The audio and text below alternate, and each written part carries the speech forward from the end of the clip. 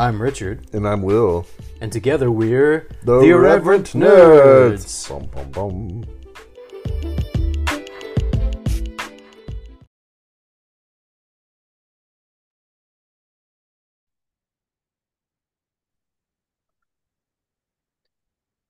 Nerds. Nerds. We are here today.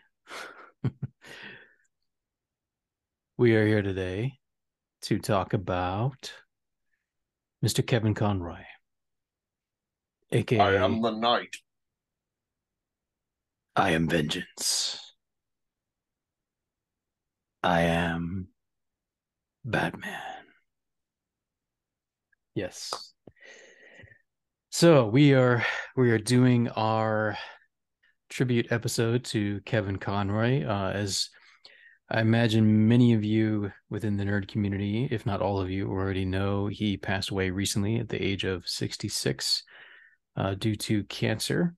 He had not made that public until the news of his passing, but it was due to cancer, which is very sad.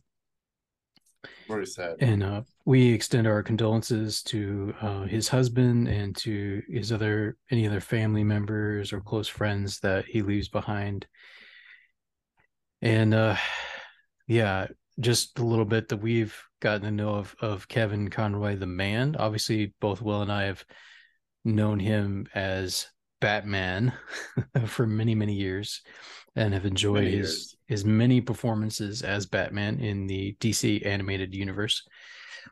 But over the last couple of weeks since his passing, we have gotten to know him better as Kevin Conroy, the man. So we're going to talk a good bit about that, as well as his career outside of Batman tonight. And Mr. Boyer is going to start us off. He's going to talk about Kevin's early life and his career up until 1992 when he was cast as Batman on Batman the Animated Series. But he did have a career over a decade before that, a lot of live action appearances during that time. So, Mr. Boyer, why'd you start us off, sir? Mr. Richard. Wait, I should have said Mr. Best. Anyway, so as I will, aka cartoonist Will. Anyway, so yeah, we've both been trying to do research on Kevin Conroy. I was really interested in who he was as a person, as a human being, because he's obviously more than Batman. So I just, wanted to honor, I just wondered, who is this man? I wanted to honor him, not just his performance as Batman. So I've been very busy and haven't been able to do too much research, but we have his Wikipedia page. And Richard, chime in at any time if there's something that you've read or notes you've taken that might help illuminate some of this. But Conroy was born on November 30th, 1955 in Westbury, New York, into an Irish Catholic family. He moved to Westport, Connecticut when he was about 11 years old, and he had 3 older siblings. One of the interviews that Richard and I actually watched, he explained that he was much younger, actually, than his siblings. Yeah, and by the way, we want to put a big plug for that episode, because if you want to get to know Kevin, particularly, this is a recent interview, just 2 years ago, but Michael Rosenbaum, who acted along with Kevin in the Justice League series and I believe some of the movies as well, interviewed him on his podcast Inside of You, and he has a a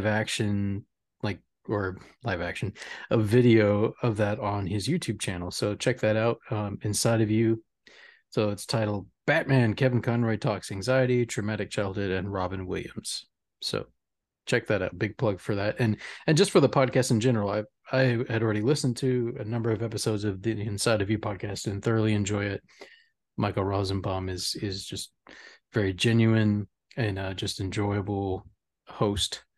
And I believe he's interviewed some of his other Justice League castmates as well, but we particularly recommend the interview with Kevin. So And yeah, I want to talk about that.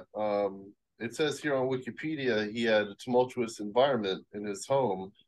Um, Now, Wikipedia just, briefly gives us the facts. Conroy's father was an alcoholic.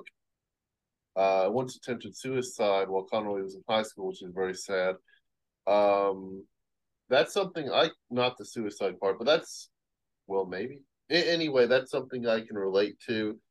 On the interview on the podcast, Conroy actually talks about his anxiety disorder that he got from his a dysfunctional family.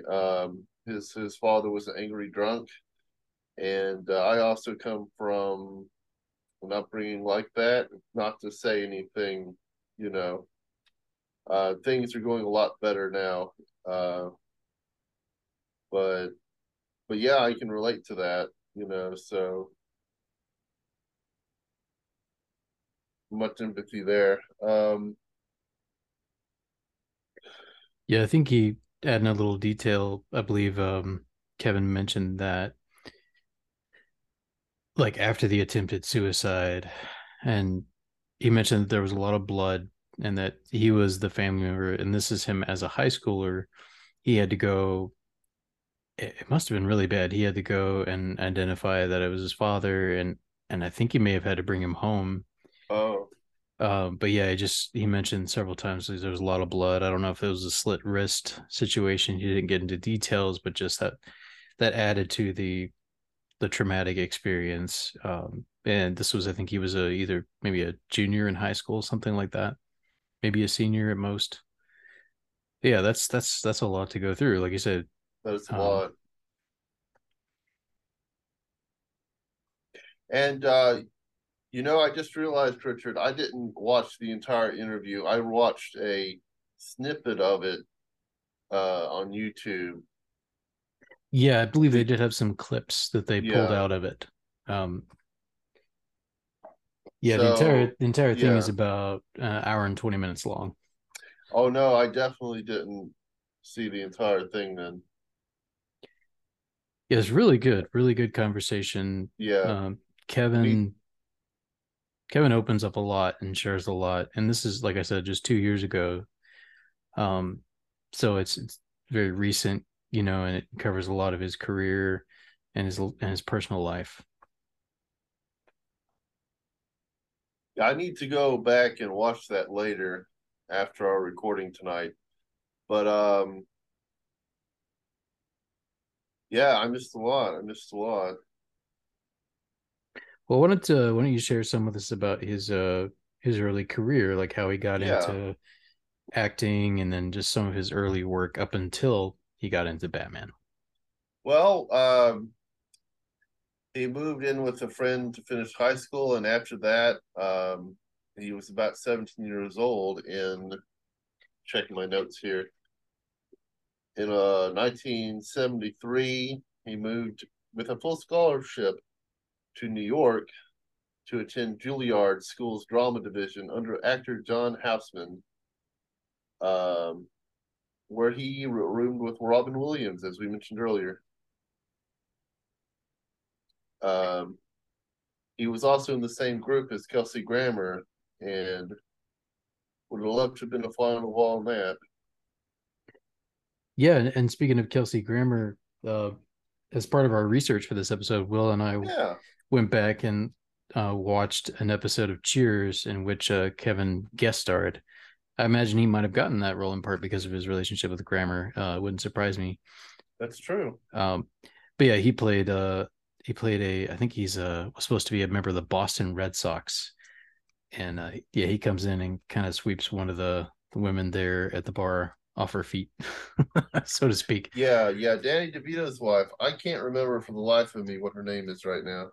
I know I cannot recall off the top of my head either, but yeah, I was like watching him there. Is like, and he was probably around our age at that time, maybe a little younger, and it's like wow, the good looking dude. Yeah, yeah, Yeah, he yeah. was in good shape too. Very buff at that point in his life. We actually watched two episodes because the internet lied to us. So I think said he was in at least two. We couldn't find him in that one, could we? Yeah, no, yeah, he was credited with an appearance in one episode, and unless he was in the background, we didn't see him at all. But Maybe. the next episode, he figured more prominently. So, yeah, and there's also if you go to his website, Kevin Conroy's website, it links to a reel. I found it initially on YouTube, but there's a reel of his performances, and majority of them, like his live action performances, majority of which occurred in the 80s. Um, he did say like a lot of his live action roles started drying up in the 90s, and I think after he had a stint on this show called The Office, that was no, not that Office. But believe it or not, there was a British TV show called The Office before the one with Ricky Gervais called The Office, which came before the American version of The Office. It Uh, lasted in whole 6 episodes. yeah. So the very first one, Kevin Conroy played an American, obviously, which he is, but he played an American journalist, I think, in that series. But that was one of his last significant live action roles, and I believe he did intimate, and this is something I think that you wanted to talk some about. Well, given that Kevin Conroy is a gay man, Right. that there were sadly some roles that he lost. When it was discovered, and he did not come out publicly until very recently about that fact. But from time to time, people like producers or whatnot would, found out about that, and he lost some roles over the years. I'm not sure if that's the reason why. I don't know if you found any more in your research. I don't know if that's the reason why his live action dried up, but it may have had some effect, unfortunately. I don't know, but I find that very sad uh, that he would have been discriminated towards. And I'm glad um, that that's not what happened for his voice acting career.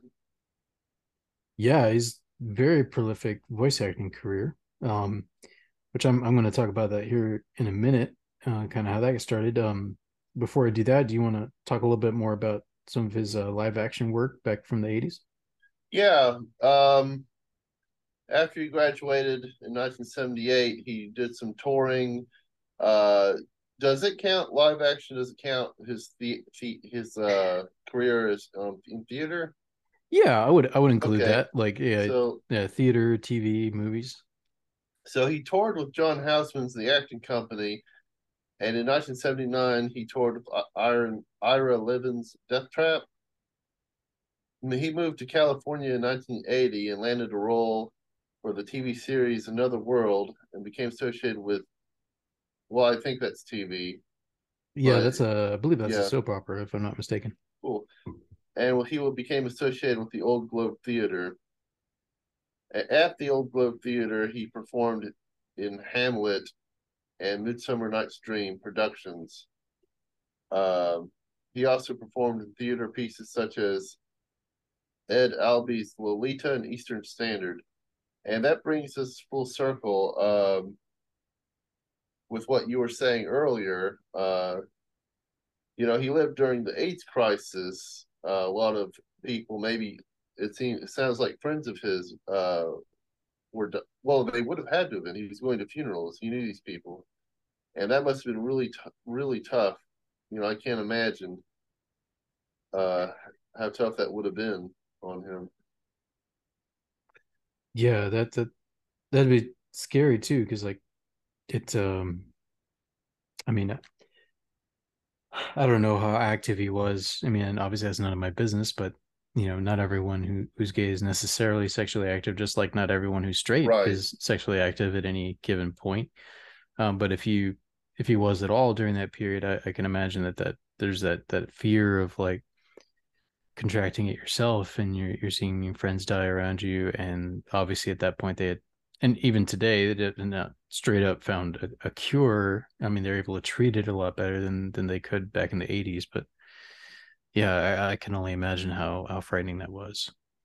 Yeah, definitely. And he felt, according to Wikipedia here, he felt so obligated because of all the funerals he was going to, seeing these people he knew passing away.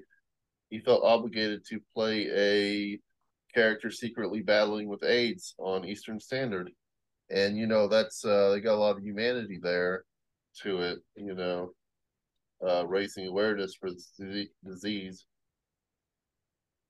And just, well, you know what I mean, right? Yeah, and I'll actually I'm gonna I think I may end up using I'm looking here at his website and looking at some of the Yeah. photos, and they have a photo from his performance in Eastern Standard, and he's with a couple of other people I recognize, Dylan Baker, Patricia Clarkson, and there's an actor here that was in some Marvel movies later. He actually played in the early Spider-Man trilogy, but I mean that's not that important, obviously. But I just recognized a couple of the actors that he was in that play with, Oh, and that's neat.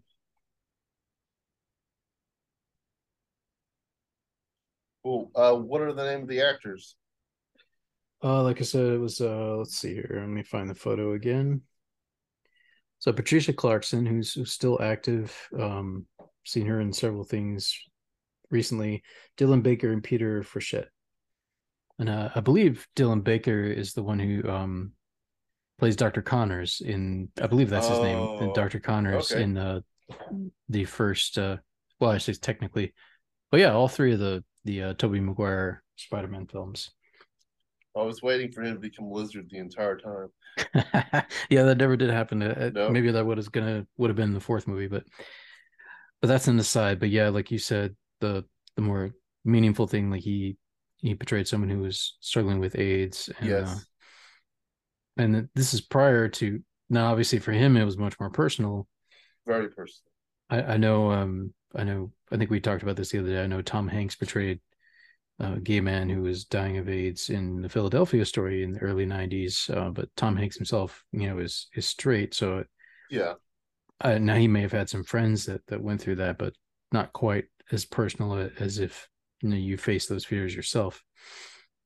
So yeah, I feel like that probably took a lot of courage um, to be willing to do that.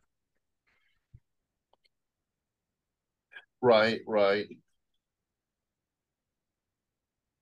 So,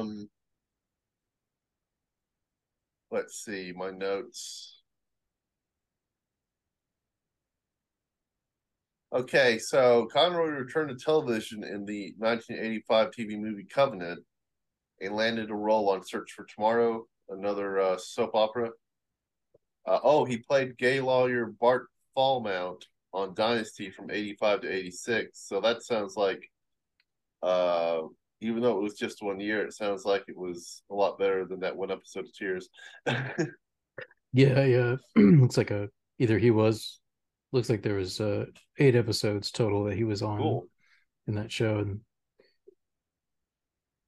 So he was also series regular on O'Hara in 87 and the company commander on Tour of Duty from 87 to 88 before starring in a series of television movies. if I can jump in a little bit on the Tour of Duty Yeah, series, he talked about that. Spent some time talking about that in the Inside of You interview with Michael Rosenbaum. He said that that series at the time was the very first television series to display the Vietnam War. There have been I think there have been some movies prior to that, but there had not been a television series based on the Vietnam War. And he said that show resonated with a lot of Vietnam veterans, and he shared a personal experience.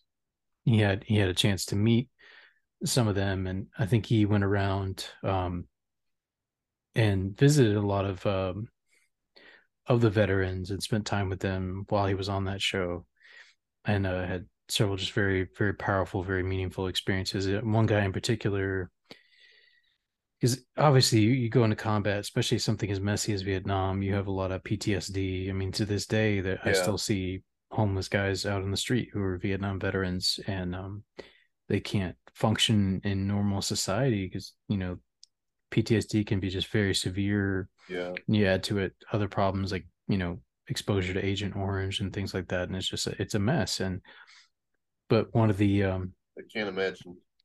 one of the places he went to where he spent some time with the vets, like there was a guy that they had been trying to reach, I think for years, and I guess the guy had never visited, and he heard that Kevin Conroy was going to be there from the show, and he finally showed up. This vet that had just been resisting all attempts at help, and he came and he opened up and shared, and just dude just like broke down weeping, and like everyone that came around him, as Kevin described it, everyone came around him and just like gave him just a big group hug. And this man, it was like a breakthrough for this man. And just Kevin reflected on just how like he didn't necessarily expect that as an actor always, that your work would have that kind of effect on people, but that was very meaningful to him. Obviously it stuck with him, more than 30 years later, still thinking about it, that your work can have that, can resonate that deeply with people. And I was reading some in his interview, which I'll talk more about, but his work Yeah. with Batman has resonated in obviously different ways. It's not on the same level as someone who's went through Vietnam, but it still meant a lot to a lot of people, you and I included. Uh, so, but anyway, I just wanted to put that in there because I know that that series in particular, I think, was meaningful to him in the '80s and to a lot of Vietnam vets as well. And um, if I get a chance to talk to one, I'll have to ask, like, hey, do you remember this series? Do you remember hearing about this? And because I was unaware of it until I heard that Kevin was in it. I was like, that's cool. It's cool.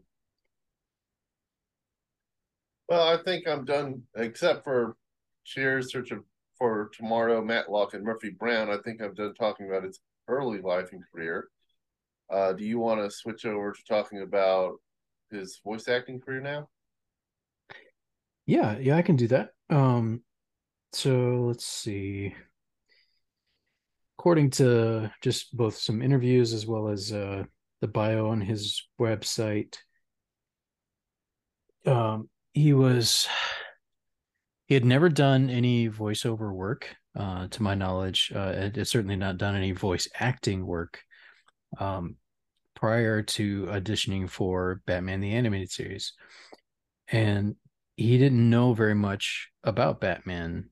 He had not grown up reading comic books. He came from a very strict Irish Catholic family, or at least they just didn't have comic books around. Like they didn't have that in the home, and so he didn't grow up with that. And I think the little bit he knew about Batman, he knew from the 1960s TV show, with Right. Adam West. That was about the extent. And I'm sure he was aware of like the Tim Burton films. I don't know that he had seen them prior to auditioning for this, but I'm sure he was Oh, aware of them. But his main exposure, it sounds like, was the 1960s. So he was thinking that going in, at least as he has expressed it, he was thinking it was going to be something similar to that. And he mentioned that in the audition, and Paul Dini, and he was like, no, no, Paul no, Dini. that's not what we're going to do. It's Ha ha much ha. different.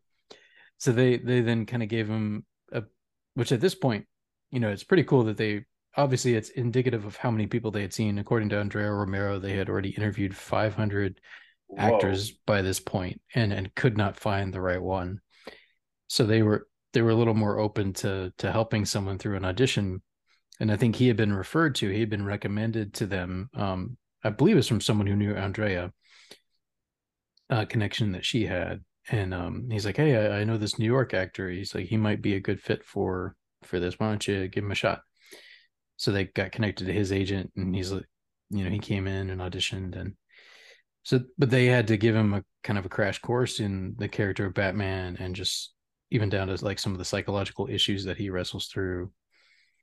And apparently, like just based on that, like Kevin Conroy kind of intuitively realized that it kind of hit him, and maybe this was a benefit of him being a bit of an outsider to the character. He's like, it's like, wait, this guy is a billionaire. He's like well known, at least all around the city, if not the country. And then he dresses up in a suit and goes and fights crime at night, and no one recognizes him. He's like, so to him, he's like, it would make sense for the voice to be different between the two characters. So I think up to this point, no one had done that before. Like if you watch the Michael Keaton, he sounds basically that he acts a little different, but his voice sounds very similar.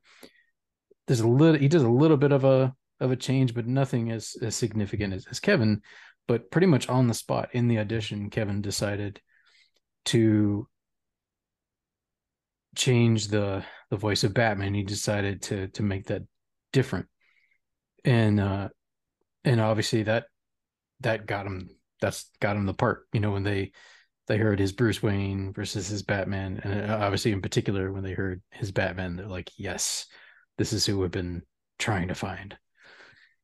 So he got cast as Batman, and apparently initially, like he was trying even harder to make Bruce Wayne sound fake. Like as he studied the character more, realized that Bruce Wayne is the mask, basically. That's basically. the mask, and Batman is more his real self. And so initially, like Bruce Wayne's voice was going to be even more high pitched and than it was apparently, but then when they actually had him go back and re-record the first 6 episodes and tone it, bring it down a little bit. So it's a little more reserved. It's still got kind of that playful kind of fakeness to it. It's like, um, but then for the voice of Batman, he said the biggest thing he tried to focus on was that it came out of pain. Like you have the deeper, obviously the lower register for the voice, but then there's just an emotion behind that. And I think this is particularly true. Like you and I both rewatched a few episodes kind of in Right. preparation for this. And the one that I watched was I Am the Night. And Batman, like it's one of the first episodes, like he's Batman the entire episode. There's not a he's not Bruce at all. Like he's in the suit the entire episode. And he's just going through significant emotional turmoil, and it's just tremendous performance by Kevin. And you feel the angst and the emotion. In that episode, Batman is he's just tired. He's weary of fighting crime. He's like, when is this going to end? I feel like I'm not making a difference, and he's about ready to give up. Like he at one point even throws his cowl down. I guess he had some backups because he wears it again later, but he throws his cowl like down off the cliff there in the Batcave. He's ready to hang it up. But Robin comes and Dick Grayson and helps to talk him out of it, and he pulls out of it, and he receives some encouragement, to keep going. Someone that he's able to help, and someone that tells him like, yes, you really helped me. But that episode is just a really good example of the gravitas that he brought to that character, and obviously he's done voice work for some other properties as well, but that's been his main gig both in acting and in voice acting since 1992. I mean, just a rundown of some of the. I mean, obviously you have the Batman the Animated Series, then you have the feature film Batman the Mask of Phantasm. Then you have looks like the Batman Superman movie World's Finest. This was a TV movie apparently. Batman Beyond, the new Batman Adventures, Superman the Animated Series. A number of direct-to-video releases from the DC universe. He was played Batman and Bruce Wayne in the Justice League TV series, Justice League Unlimited. I mean, there's just one after another. So that's been the bulk of his career since '92, and from what I've gathered, he's very very proud of that. He has dabbled in Yeah. in other things from time to time, but that's been his main gig. And so yeah, and that's obviously that's how you and I were first introduced to him and his work, was watching Batman the Animated Series as kids growing up. I don't know if you were like me, like did you watch the episodes as they were coming out back in the day? Yeah, I did, and had some of the toys. Not a whole lot, but yeah, I mean, Batman was definitely an influence on my life. I remember, getting up in a vacation Bible school when I was 7 years old to answer a altar call, thinking, "What would Batman do?" So Nice. I like to retell that story because how hilarious it is. But seriously, I what would Batman do is exactly what the words in my head. But um, or the basic thought. Anyway, yeah, I did. Now the two episodes, I couldn't make up my mind what episode I wanted to review or rewatch for this podcast. Uh, I watched Dreams in Darkness and It's Never Too Late. I couldn't make up my mind. Dreams in Darkness is definitely a very good performance by Kevin Conroy. It's a very good episode in general, in which it it is probably the better of the two. There's just something about It's Never Too Late that gets me, but we'll talk about that later. In Dreams Dreams in Darkness, Batman is caught in a trap and he wakes up in a world in which um, his parents never died and he's happy, but he can't allow himself to be happy because he knows this is all a lie. It's actually the Mad Hatter who has somehow created a machine that has forced him to live in this reality. Uh, Obviously, by the end of the episode, he breaks free and returns as Batman. It's very bittersweet and a very dark episode because he actually commits suicide in order to break free from the machine in the dream. He lunges headfirst off of a tower. Um, and in the other episode, I think the reason why it just gets me is because there's just a lot of humanity in It's Never Too Late. I'm not sure if we have the time to get into that right now. Uh, but there's some religious symbolism, and I think what gets me is just the reconciliation between the two brothers in that episode. Hmm.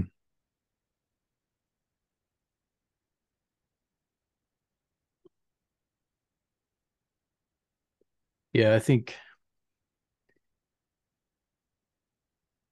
for me, like it was so I know a lot of ink and audio and video has been spilt talking about Batman the Animated Series, but it's just such a good series. You know, Definitely. it was had more. I think it took its audience serious. Like it realized that kids could handle serious content as well. Like it didn't dumb it down really for kids, and like I found it fascinating, and I still enjoy watching it even now. And now the physics in the animation is a little lacking. But and then obviously there's guns firing all the time, but somehow you never see anyone get shot, which they couldn't show on a Y7 TV show back then. I heard they had to fight for that. That originally they wanted them to use laser guns, but I'm so glad that Oh didn't my happen. goodness. Yeah, I'm glad they didn't do that. Yeah, Yeah, although there was like in I Am the Night, no, they don't. They show the aftermath. They don't show any blood. They don't show the actual event of him getting shot. But Jim Gordon does get shot. I was like, wow, I forgot. Like someone actually got shot. And he had to go. He's in the ICU, no, which that obviously, and then Batman starts blaming himself for that and spirals for several days. And just about gives up being Batman because his friend has been hurt, and he's like, I should have been there earlier. I should have made it, And it's just, um, but yeah, just amazing series. But getting back to Kevin Conroy the man in our last few minutes here, I really, again, really do highly recommend the interview he did with Michael Rosenbaum. He just very, very generous, like really opens up about so much of his story, you know. And I think as is true for a number of actors, just as I've heard their stories over the years, like there's often a good bit of childhood trauma or pain, and there's something about that. I think that because at its heart, acting so much like the really good acting is about empathy. And if you've been Absolutely. through if you've been through some pain yourself, I feel like it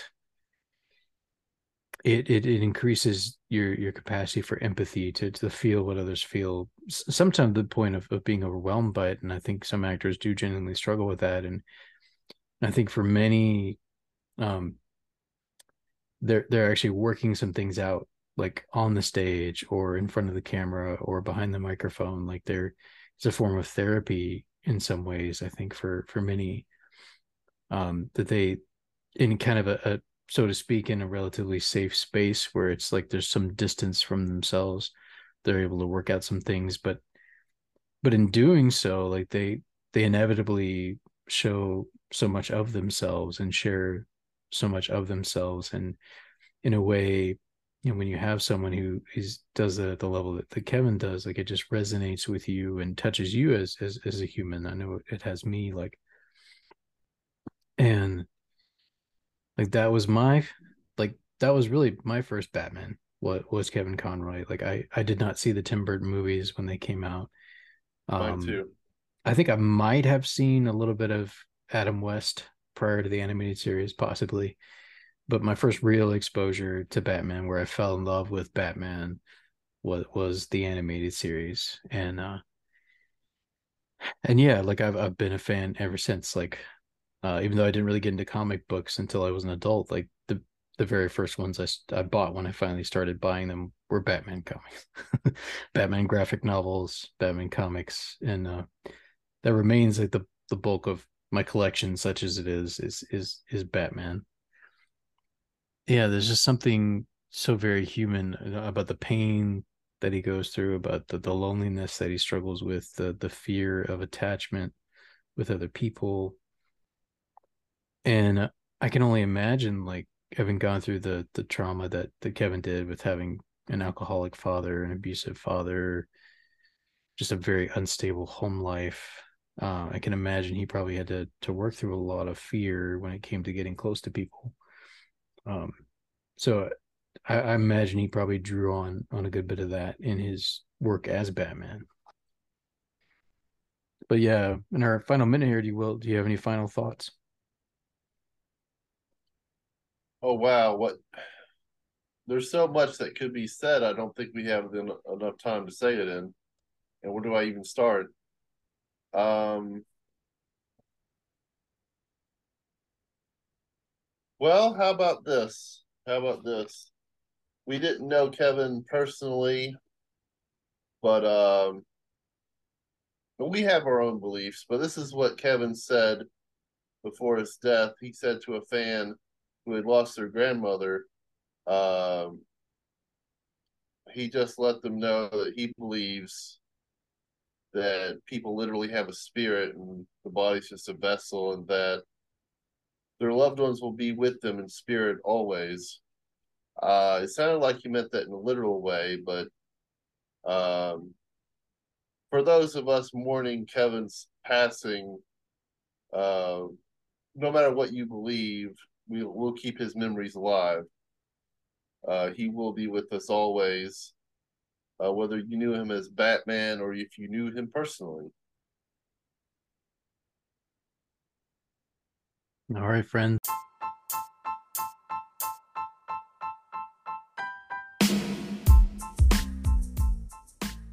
Thank you for joining us for this week's episode of the Irreverent Nerds podcast.